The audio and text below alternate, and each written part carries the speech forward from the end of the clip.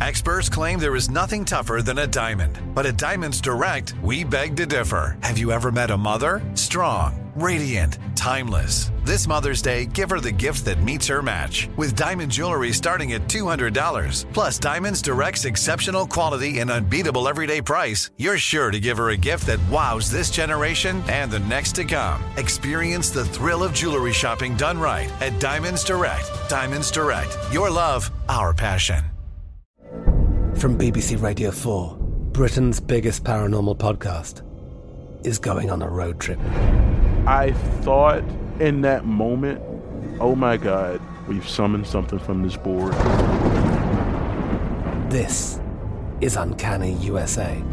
He says, somebody's in the house, and I screamed. Listen to Uncanny USA wherever you get your BBC podcasts, if you dare.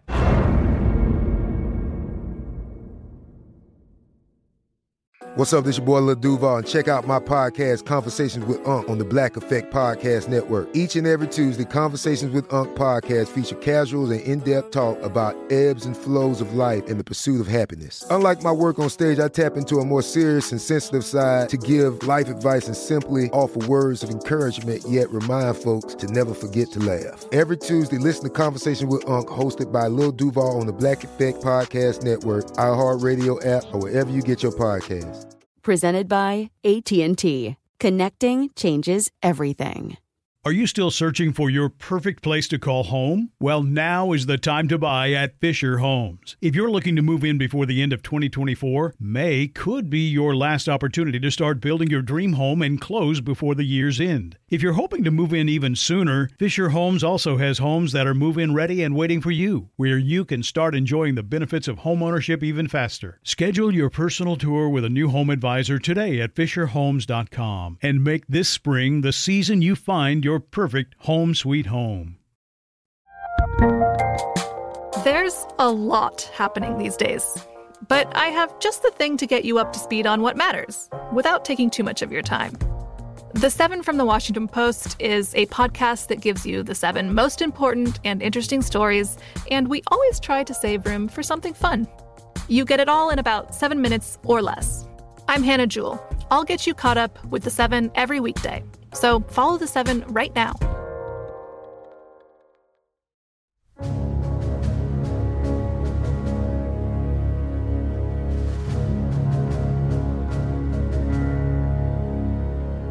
And we continue with Our American Stories, and with a story about 9/11. Dr. Mike McGee is the author of All Available Boats, which is about Manhattan's trains and bridges shutting down on 9/11, and the heroic evacuation of 300,000 people off of the island by boats that happened to be in the area. It was a larger evacuation than Dunkirk, and it was executed by a wide variety of boats that answered the call for help, from pleasure boats to tugboats. And today, Mike tells us about the Fire Department of New York's fireboats that bravely served that day. One of them was the John J. Harvey, which had been decommissioned. It was, in 1931, the fastest, most powerful fireboat in the world. It could pump 18,000 gallons a minute, which was just unheard of at the time. It was named after John J. Harvey, who had died in a fire on a boat. But the interesting thing about it is that at the time of 9/11, it was completely decommissioned, but it was functional. And the guy who actually was in charge of the John J. Harvey was an architectural preservationist who had gotten interested in saving the John J. Harvey. So this boat, which is about 130 feet long, was formally preserved and saved beginning in 1999. And Huntley Gill was the guy who raised the funds and coordinated it, and then he became the captain. He was aided by a former truck mechanic whose name was Tim Ivory, who became the chief engineer for the boat, and he just got a kick out of, keeping this thing functioning. It's a mechanical wonder. And then there was a third person named Jessica DeLong, who happened to be from Massachusetts and was a maritime historian who had gotten interested in the boat and became one of the crew members for it.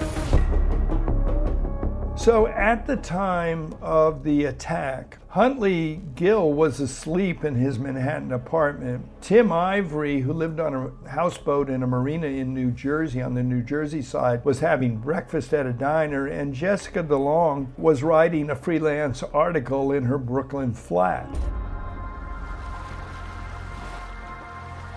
Within hours, the three of them were on the boat, and the boat was on the Hudson heading south to the disaster. And the first thing they did when they arrived there was to, over a loudspeaker, address the crowd that had gathered to be evacuated. The most panicky people and those who were injured in the falling of the towers immediately obviously tried to get off the south side of the island, and they were all gathered there. So at Pier 63 on the Hudson River, where the boat originated, it headed south, and the first thing it did was use a loudspeaker to tell people, anybody want to go uptown, and 150 people boarded the fireboat and they took them uptown.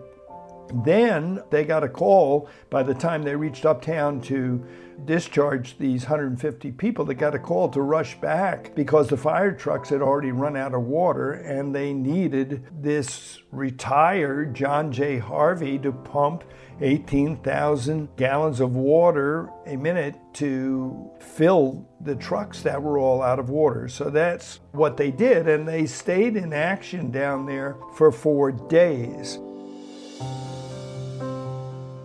Now, one of the boats that was there as well was the John D. McKean fireboat. That fireboat was actually in service at the time. And it was a newer boat. It wasn't that brand new. It had been commissioned in 1952, again named after a firefighter in 1953, actually, who had lost his life in a steam explosion on a boat. The captain, though, Ed Metcalf, this was only his second day as captain of that boat. So he had just arrived, and the second day of his command, he gets this call to come down immediately to the seawall at Liberty Street. In fact, this was right after the first plane had hit, and the second plane had not yet hit. They were down there within about 5 minutes, and Metcalf got off the boat to go to the command center to see what the fire department wanted him to do next.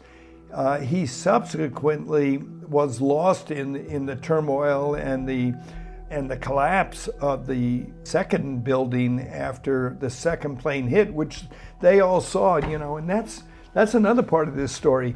Anyone who witnessed those attacks, or anyone who witnessed all of the citizens covered in inches of dust and debris, slowly walking either north out of Manhattan or south to try to be evacuated by boat.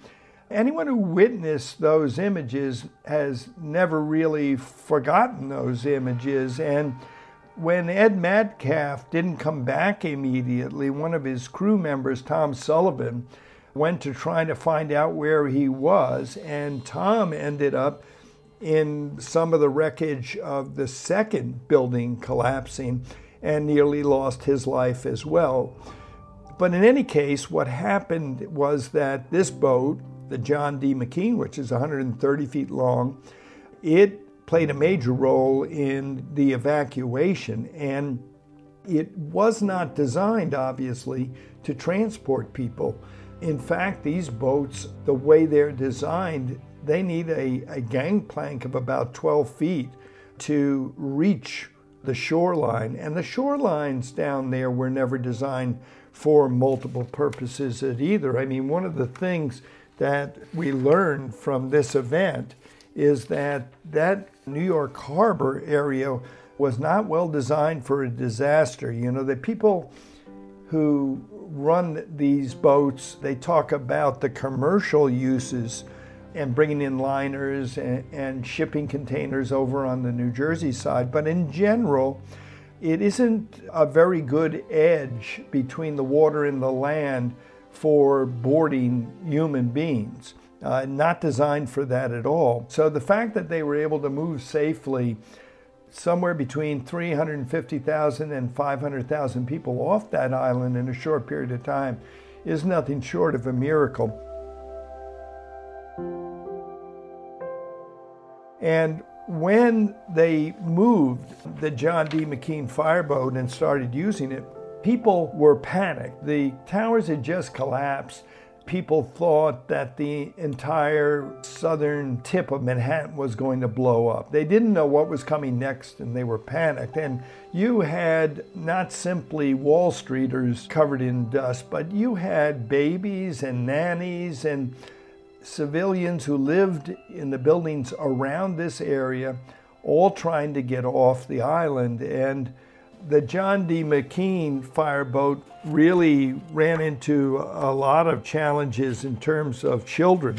Their deck was about 8 foot down from the loading shores, and they were literally throwing some of the babies to the open arms of these firefighters on the boat. And then the babies were taken down, and 4 babies to a cot were placed, and the firemen were taking care of the babies as they were loading the nannies. In one case, a lady who was panicked actually jumped in the water and got trapped between the boat and the shore, and the firefighters had to actually jump into the water and save them by throwing a plank ladder down and boosting them up.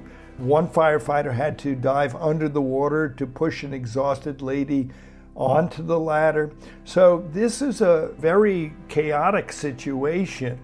And so for the boat captains who are not used to doing this kind of work, to remain calm and to, as much as possible, protect the safety of people who were inclined to do anything at that moment to get off the island.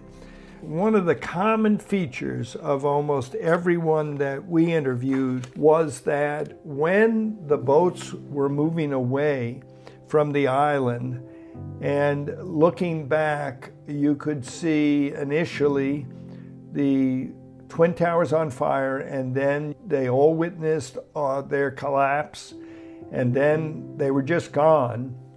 The thing that was most in common in every story was the extreme quietness on the boat itself that was nothing like they had ever experienced. The solemnness, everyone was deep inside themselves.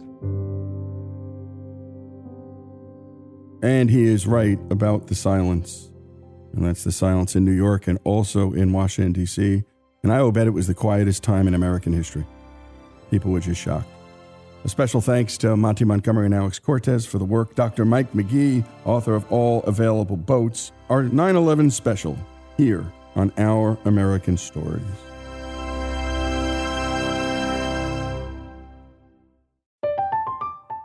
I'm Katya Adler, host of The Global Story.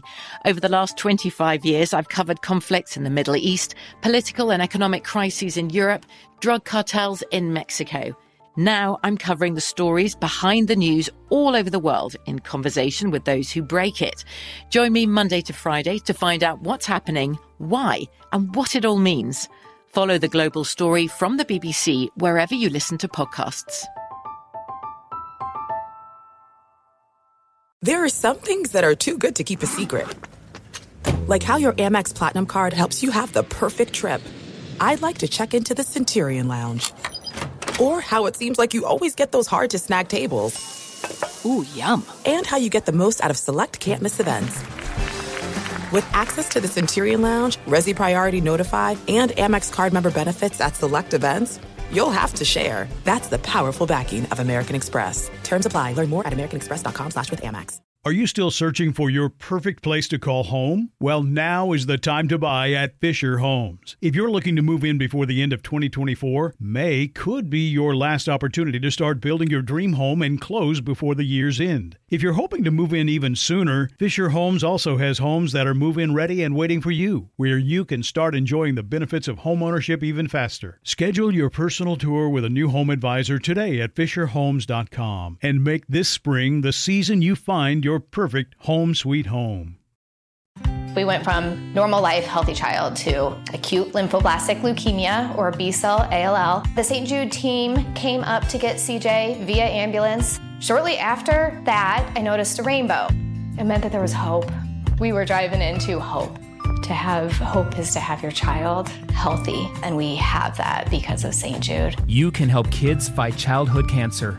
Please become a St. Jude Partner in Hope today by visiting musicgives.org. You know that feeling when you walk into your home, take a deep breath, and feel new? Well, that's what it's like to use Clorox Scentiva. Because Clorox Scentiva smells like coconut, cleans like Clorox, and feels like energy. It'll elevate any cleaning routine to not just clean, but also make every room smell like a tropical coconut getaway. Discover how Clorox Scentiva's powerful clean and refreshing scents can transform your space. Get yours in coconut or other fabulous scents at a nearby retail store.